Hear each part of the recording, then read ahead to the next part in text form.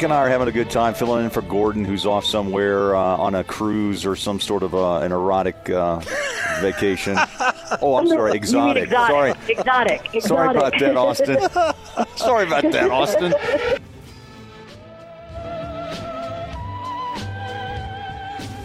I like Kristen Kenny. Exotic. It's exotic.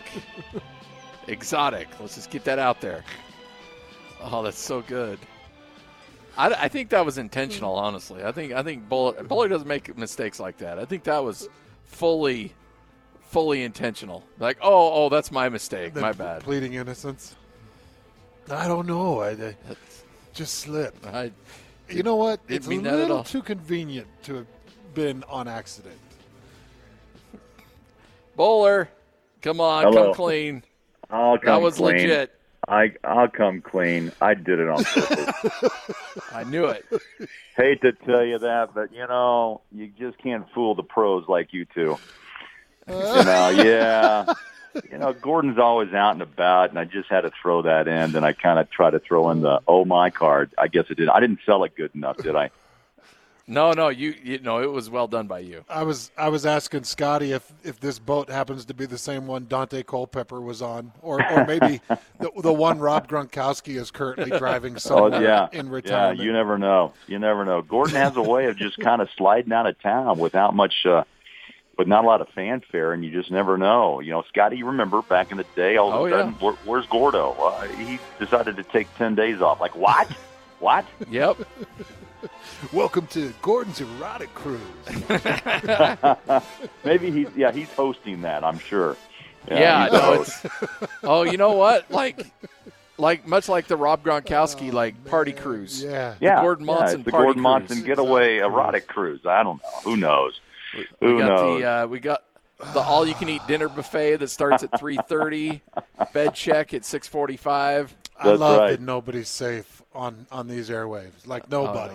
Nobody gets away with it. No. By the way, Craig Bolerjack joining us on the Sprint Special Guest Line. Get $100 off the redesigned Apple Watch 4 with the new line of service. Visit a local Sprint store near you for details. Bowler, I'm not going to lie. There's everything about Toronto has been surprising. I thought Milwaukee would handle them easily. I thought Golden State would handle them easily. Maybe it's time we need to show a little respect to the Raptors because I thought game one, I thought they dominated that game, honestly. Yeah, I'm in my office right now. I got my left hand raised. I'm guilty. I thought this would be what we call a gentleman's sweep of 4-1 Golden State. Obviously, Hans and you guys had a great discussion at the bottom of last hour about it. Hans, I agree with you. I personally thought the Warriors would come in with a swagger of champions, knowing that this is their fifth consecutive a finals appearance, but they looked intimidated. They did not handle the crowd. The crowd was intense, and you guys bring up the Drake factor. Maybe he has a way of getting his message across now with him not in his little area right after the commissioner talked to his people about Drake. So the whole thing was, I guess, maybe they walked into a fire pit. I don't know, the Warriors I'm speaking of, because everything that could go right did. They got out to a 10-point lead in the first half, and then the Warriors, did plow back, and they won the second half. Well, was it 60-59? But that 10-point advantage, at least in this particular night, was difficult to overcome. Turnovers, Hans, as you mentioned, I thought played a big factor. Draymond wasn't on. Steph and Clay did their thing, but you look at what the Toronto Raptors did last night. I'm falling in love with Siakam. If his worth in the league hasn't jumped immensely, I don't know who has. But the guy can play, and he's a terrific defender and an offensive threat as well. And I thought he just had a terrific game last night.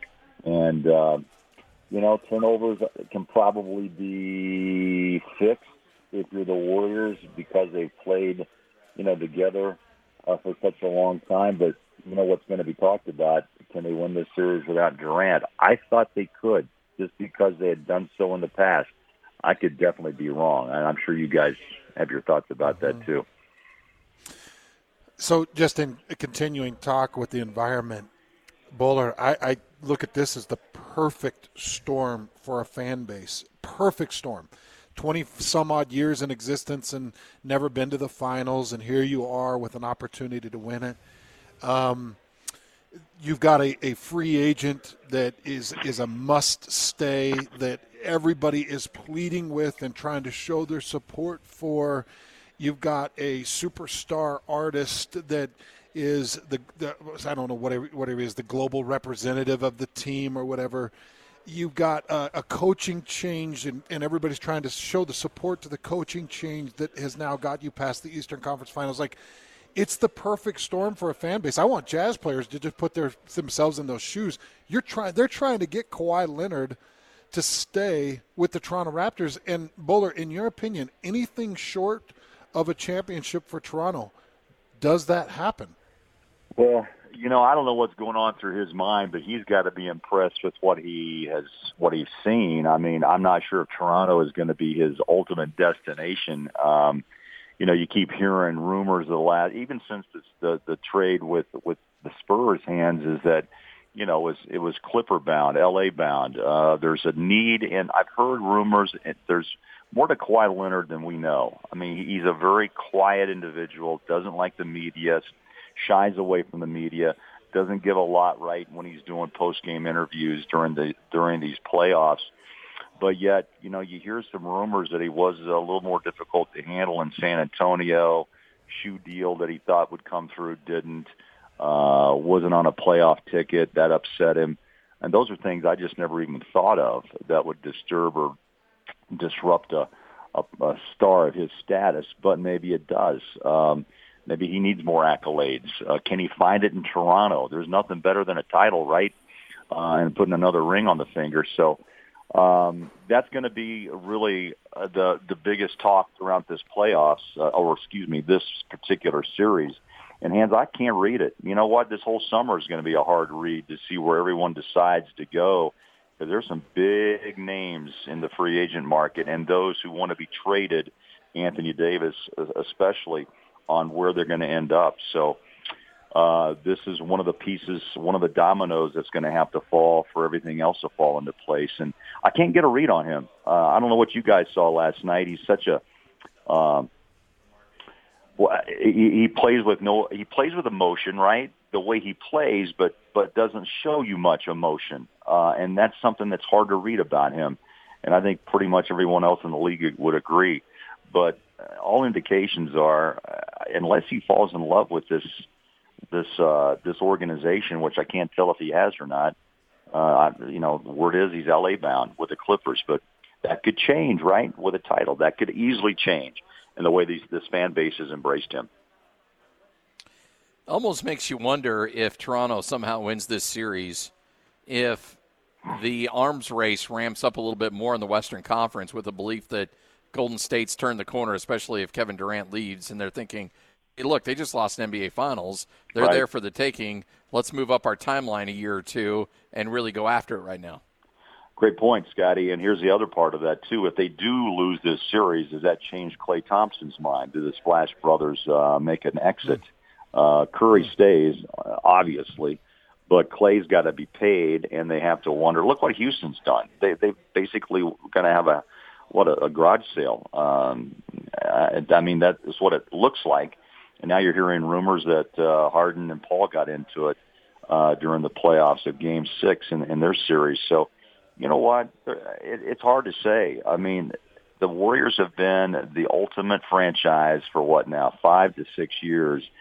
It's been a progress, and they drafted well. They've added the pieces they needed. They're looking for a trifecta in world championships.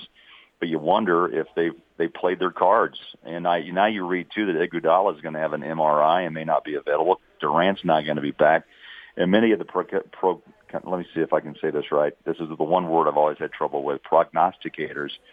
Those are so-called experts, Hans and Scotty. They all, and a lot of guys, a lot of people picked Toronto, which surprised me.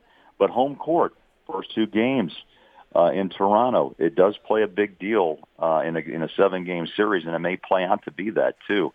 I just really thought Golden State would have the swagger. I didn't see much of it last night. against Toronto. They just couldn't really overcome that crowd, and they were as intense as any crowd I've seen. And we've seen quite a few in our day, right? Oh yeah. Bowler, I want to know from your perspective as we kind of come up on free agency and obviously the draft process and what the Jazz need and what they're going to go through. Name one or two guys that are at the top of your desired list for free agency. Well, there's a lot of guards, point guards. It's got to be the right guard too, Hans, as you know, to handle Donovan. You can't take the ball out of his hands like what Boston had with Kyrie. As good as he is, he's a ball-dominant guy who has to have his shot. So you're hoping for a playmaker that actually can score and finish. And again, Ricky Rubio is a great individual. I admire him, but I think he also realizes that his time with the Jazz is most likely done. Dennis, I think in the exit interview said, look, we like Ricky and maybe there's a situation that would bring him back. I doubt that's going to happen. So point guard situation would be at your top of your list. Mike Conley comes to mind, hands straight up, but look how expensive he is. I believe $64 million is owed him at 32. He's been off injured. I think he would play well with Donovan, but also I'm concerned that I pigeonhole myself in a financial bind. And the fact I'm not sure if he can go the full, give me 75 games. I'd be happy with that if you miss 7. 77 would be ideal. There's Drew Holiday that intrigues me as a guy that can play defense and also has range. Rozier with Boston intrigues me just because he played backup to Kyrie, but also when Kyrie was out, I thought he played really well and ran the show well in Boston. He's not happy, and I think Danny Ainge and the Celtics may be looking to make some deals. So those are a couple names. Tobias Harris comes into play, I think, because the Jazz had interest prior to the trade deadline. I'm not sure if he's going to be settled in and if he's going to move on, but that's another rental, right? Just like Kawhi. So there's options. And I think the biggest key for me, Hans and Scotty, is the change of general manager as Dennis moved up into the vice presidency role. And they make a change. Justin Zanik, who I've got a lot of respect for and know, but he may be more of an aggressive general manager. And maybe the Jazz are in that mode now where they have to make bold moves. It's going to be done still by committee, in my opinion, but Z, as we call him, Zanik, is a guy that's well-tuned, in-tuned with agents because he was an agent. And so that may bode well to get the ear of an agent who get the ear of a player, and then recruiting process of Donovan, Rudy, and even what I think the respect that the players have for Coach Q all come into play here.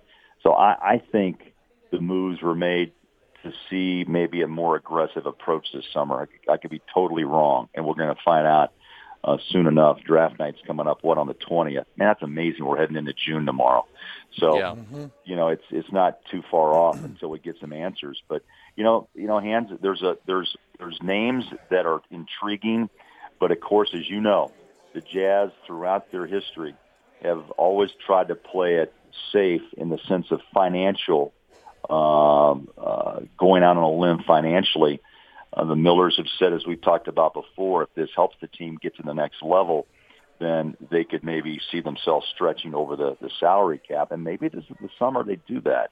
But again, I think it's got to be the right combination in this Jazz DNA, as Dennis made so famously known over the last couple of years. You got to have something special to play for this team, and I don't think they just make a splash just for the sake of it. They've got to do it to make sure it's long lasting and it fits with Donovan and it fits with Gobert. And I think that's kind of the equation we're looking at right now. Hey, by the way, again, congratulations to your colleague, Kristen Kenny. You and Harpering have been doing that for a long time, and for her to come in the mix, 2 years ago, and have that kind of success right out of the gate, congratulations to her. That's awesome. she had a luncheon, 30 women to watch in Utah, and she was one of those 30. She's an entrepreneur. I say that right? I can't say that one either. Yeah. Sure. But she's got Peak 45. She's a part owner of, like she said, Pilates or something on steroids. I don't think I'd last. Hands, you can make it. Scotty and I would struggle, I think, in a 45-minute session. But she works hard. She's fun to be around. And I said this yesterday on the big show when she was on. It takes time. And Hans, you probably understand this as well as anybody. You jumped on radio, and it's a transition period, right? I mean, you try to put your expertise in multiple sports, and she's making her jump into the NBA, but also the Jazz, which has a long history, and it takes time to get up to speed on where the Jazz have been and where they're going, and plus the rest of the NBA. But I'm proud of her. She's worked hard. By the look of that picture that was posted, I think Castro was holding that trophy more than she was. Yeah, I don't know what that was. Yeah, Jeremy was proud of holding that plaque. I think Kristen was trying to take it away from him, but hey, Castro made the hire. Jeremy, vice president of broadcasting, he made the hire and had his eye on her talent several years prior, and then when the time was right, she just finished her third year, and so she's definitely now, we call her a veteran of the NBA. It takes time, but hey. I just want to know who the plaque went home with. Yeah, that's true. That's a good question. In Jeremy's office, I don't know. It's like, I'm going to go ahead and hold on to this for you. Yeah, I'll take this. It's good stuff. Hey, Bowler, we appreciate your time. Thanks for joining us. Hey, is Hometown News coming up? It's coming up. Yep, we'll do it at about 30 minutes from right now. Okay, I'll be in my car, so I'll be tuning in and make sure it's entertaining as always. Well, it's entertaining, but I'm going to tell you, there's something sobering that's going on in Weezer right now. Oh, really? And I got a guy who just a little too anxious to get to his weapon in Twin Falls. Oh no! Wow, a little bit. Wow, it's a good one. There's a couple of teasers for you, Bowler. That's there you good go. Tease. Way to go! You guys have learned the tease effect. I'll be watching. Yeah. I'll be listening. We do our best. Bowler, you're the man. Thanks so much. Thanks, Bowler. All right, see you soon. Take care.